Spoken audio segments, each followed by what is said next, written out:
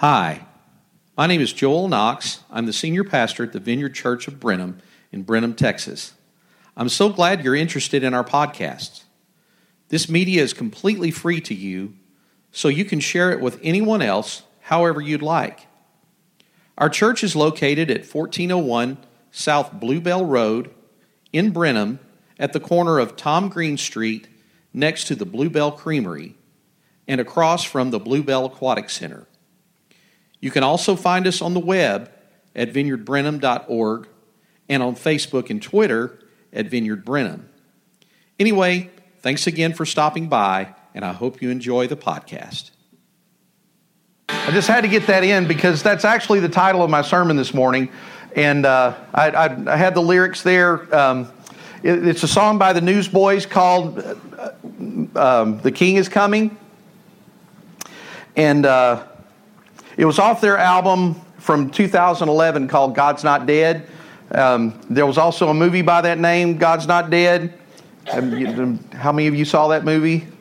And that's the title of my sermon this morning. Well, I'm beginning a new series today out of the book of Mark.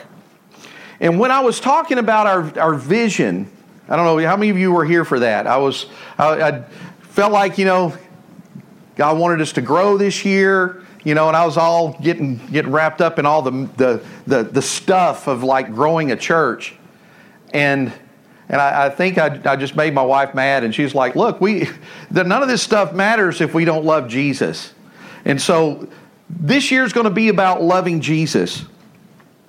And so in order to get to that place, I think it's important that we go back and look at who Jesus was. To look at the Gospels and see what the Gospels have to say about who Jesus was. And so we've got the four Gospels. We've got Matthew, Mark, Luke, and John. And they contain the stories of Jesus. Now, there's a word that's used in biblical scholarship in regard to the books Matthew, Mark, and Luke. They're called the Synoptic Gospels. It's a big word, but what it means is to see together. And when you look at the three accounts of Matthew, Mark, and Luke together, they tend to kind of to intermingle themselves. There's details that you might see in Matthew that's not in the book of Luke. And then if you just want to get the Reader's Digest version, you read Mark to get the picture. Well, when we use these books together to see Jesus together, we get a full picture of who he is.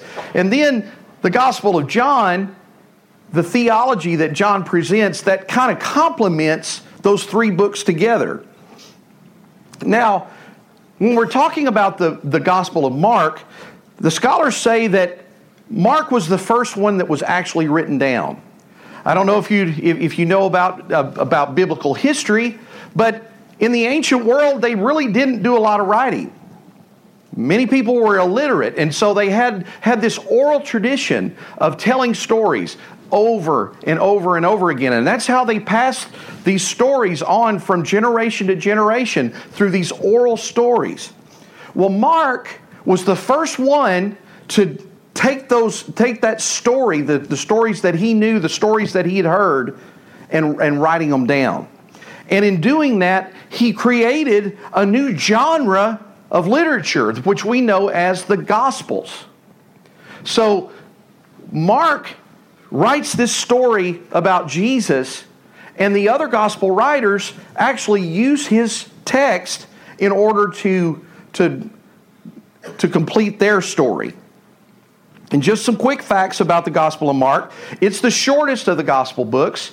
It only has 16 chapters.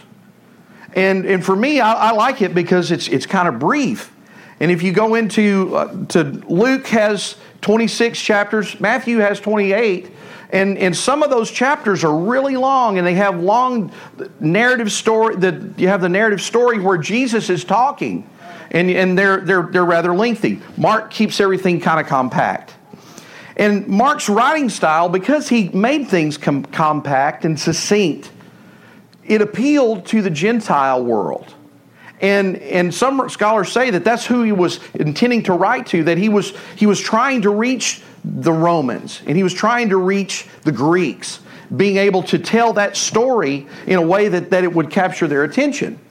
And one of the things that he did in telling the story to them was that he didn't use a lot of the Jewish symbolism that you might find in Matthew, and some of the cultural symbolism that comes in the book of Luke. So Mark it really is just sticking to the facts. He's like Sergeant Friday, for those of you that remember Dragnet.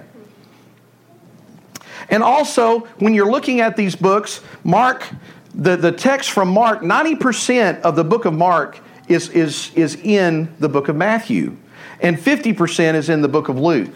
So maybe that's a little bit more than you wanted to know about the Gospel of Mark this morning, but anyway, that's there for you. But over the course of this series, I'm going to be making references to the other Gospels because, again, I want us to have a complete picture of who Jesus is. And it's my prayer that in these coming months, because we're probably going to be in Mark for a little while, and I want to take the time to make sure that we get a good look at who Jesus is, and that we might somehow have a new revelation.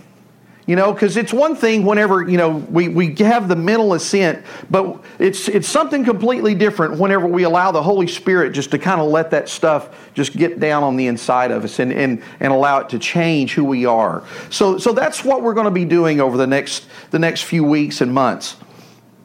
Now, the song that I played earlier, and you didn't get to hear the whole thing, but it's basically word for word from my text this morning. If you've got a Bible, you can turn to it if you'd like. The words will also be up here on the screen. Mark chapter 1, verses 1 through 3. This is all we're going to be looking at this morning. Mark writes, "This is the good news," or the gospel. That's what the word gospel means, the good news about Jesus the Messiah, the Son of God. And it began as the prophet Isaiah had written. "Look, I'm sending my messenger ahead of you, and he will prepare your way. He is a voice shouting in the wilderness, 'Prepare the way for the Lord's coming. Clear the road for him.'" Now, when you look at that first line, could y'all go back just one slide? This first verse, it kind of reads like a title, you know? If say that you've got a movie and this is the headline. This is the good news about Jesus, the Messiah, the Son of God. And what he's saying there is Jesus is the King of the world. And in order to understand the significance of that announcement, we actually need to back up a little bit in order to understand the context that Mark was coming from. Our story actually begins in the Garden of Eden with Adam and Eve. We know the story. They're experiencing God's creation. I mean, the world is brand new. And God's given them the authority to name the animals. I mean, can you imagine what it must have been like? I mean, the first people to ever walk on the earth, and they're experiencing God's creation. Well, we know how that story goes. Chapter 3 rolls along, and the serpent comes to Eve. And, and people give Eve a bad rap. I think Adam deserves a lot of the credit in this too. But the two of them together sin against God, and the world spins completely into chaos. Can you imagine what that must have been like? I mean, there was no such thing as decay in the Garden of Eden. And in that moment, decay became part of God's creation. And when God pronounced his judgment, he said these words to the snake. You remember? and I will cause hostility between you and the woman. Now, he was also speaking about the animal, but he was also talking about the enemy, Satan, who was actually in the serpent. I will cause hostility between you and the woman, between your offspring and her offspring. And he will strike your head, and you will strike his heel. You see, that's the first prophecy of the king who would be coming. Thousands of years later, there will be one who came who would strike the snake on his head and kill him. And from that time, people were looking for a Savior, a king, or just someone to rescue them from their lives of futility. Now, let's fast forward a little bit. From there to 2100 BC, when God spoke to a man by the name of Abram.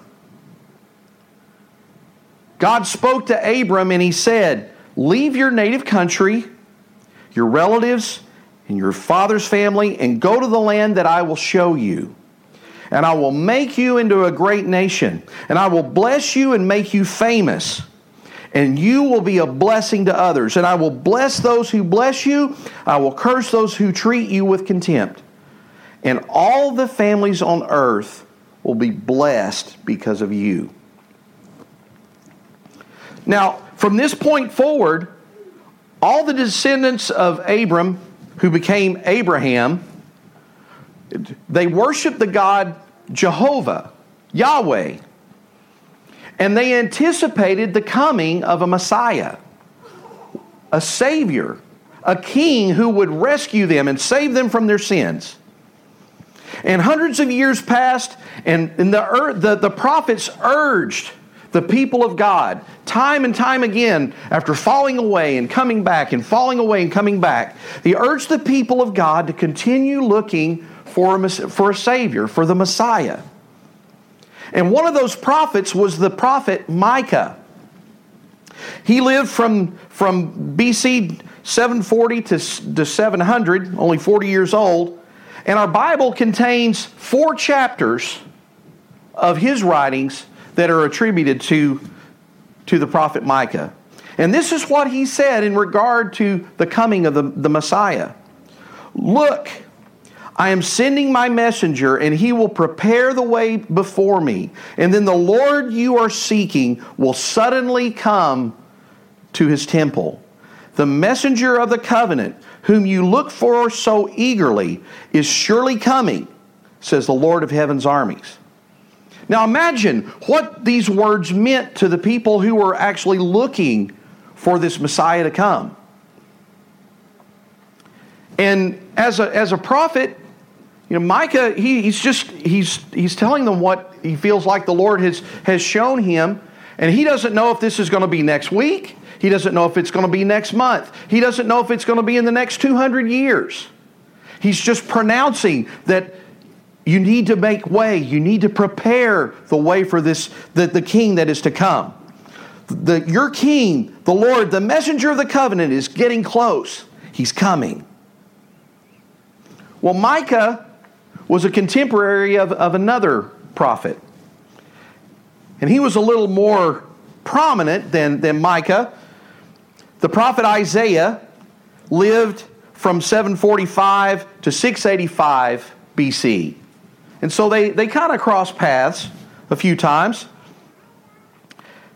Isaiah spoke extensively of the coming of the Messiah. And his writings consist of 66 chapters of some of the most vivid descriptions of the future king. And in Isaiah chapter 40, the chapter that Mark quotes from, seems to elaborate on this prophecy of Micah that I just read to you. In verse 3 of chapter 40, he says, listen, it's the voice of someone shouting, clear the way through the wilderness for the Lord. Make a straight highway through the wasteland for our God. Fill the valleys and level the mountains and hills. Straighten the curves and smooth out the rough places. And then the glory of the Lord will be revealed, and all people will see it together. You see, Mark was actually quoting Micah indirectly and Isaiah directly to add weight to his claim that Jesus is the Savior, the King, the one that the world has been waiting for from the very beginning of time. And his name, Jesus, literally means deliverer, rescuer, Savior. And just as the angel told Joseph, you remember that story? The angel comes to Joseph in a dream in the Gospel of Matthew, and he says, and she, referring to Mary, his soon-to-be wife, will have a son, and you are to name him Jesus, for he will save his people from their sins. Now, in the ancient world, kings, before they had the chariots and stagecoaches and all those kinds of things, kings actually traveled on these beds that they have different names for them, but or these couches that were carried on the shoulders of servants. Maybe you saw this in the movie Cleopatra with Elizabeth Taylor. They carry them around, and it's plush. They never have to even put their feet on the ground, and so they're walking. These guys are walking, carrying the king or the queen on their shoulders, and so in order for them to have a safe passage, sometimes it was necessary for servants to go ahead and actually work on the path that these guys are going to be walking on, because nobody wants to be walking trying to carry the king or the queen and then all of a sudden lose your balance and throw her out. I mean, who would want to do that? I mean, you end up losing your not just your job, but your life. You just hurt the king. Okay, off with your head. That was how it worked. So what they did, they'd send these people out ahead of them, and their job was to fill in the ditches. Their job was to make sure that the roads were as level as they could make them. They made sure that there were no obstacles in their path as they brought the king and the queen wherever they were taking them. Now, there were also messengers who went out before the king and the queen whenever they went out into these regions. And their whole job was just to make the announcement. Make way, the king is coming. Make way, the queen is coming. That was their whole job. And they had to alert the people ahead. The king is coming. The queen is coming. Well, in Isaiah's words, God says, fill in the valleys and level the mountains and hills. Straighten the curves and smooth the rough places. Make way for the king. The king is coming. Prepare your hearts to receive the king. And for Mark, this is where the good news begins. Everything that has separated man from God is being moved out of the way. The king is coming, and no one is going to keep him from us. When I was about, and Mom, you might help me with this. My brother was drafted in 1970 to go to Vietnam, or during the Vietnam War. He was married, and so he, instead of going to Vietnam, he went to Korea.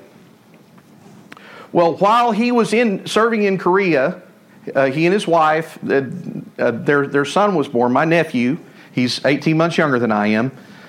And my brother had never seen my nephew Johnny before he came back from Korea. Well, when it was time for Ricky to come home, I rode with my parents and my sister-in-law and my nephew from where we lived in Malakoff, Texas, up to Dallas to go to Love Field. And this is one of the earliest memories that I have. And there's a lot of it that's kind of fuzzy. I just turned 50, and so I'm finding out that there's some stories that I remember that I don't quite remember all the details, but I do remember this. we're in this big corridor that's outside of the gate. And we're waiting, and we've been trying to get to the gate, and we're still on our way there. And this is back before TSA and all that, so you could kind of roam around in the corridors of the airport, and there wasn't a big deal. We're trying to get there, and we want to meet my brother whenever he gets off the plane. Well, we're walking around, and then there he is. Well, we're on the complete other side of the airport, or what seems like the other side of the airport. It's a big room. And so we see him come out. Well, my sister-in-law hasn't seen her husband in a couple of years. And, and he's not seen their son. And so she starts rushing to get to my brother. And so we're just kind of standing back in the back. We're all excited and everything. Well, like they do in airports, they have all this crowd control type stuff, and they're got the ropes that are now, you can't cross this, and you've got to go this way, and you go through, and and then they have the things like you go through kind of a maze, like what the amusement park, you're going around. Well, she's trying to get through all this stuff, and I was just like maybe 3 years old, and there was a saying back in those days that was kind of common. Cut the butter. Anybody ever heard that saying before? Cut the butter. Well, what it means is to take the shortcut or cut the distance. And I'm a little kid, and I'm watching what's going on. She's struggling trying to get through all this stuff, and I'm screaming in the airport, cut the butter!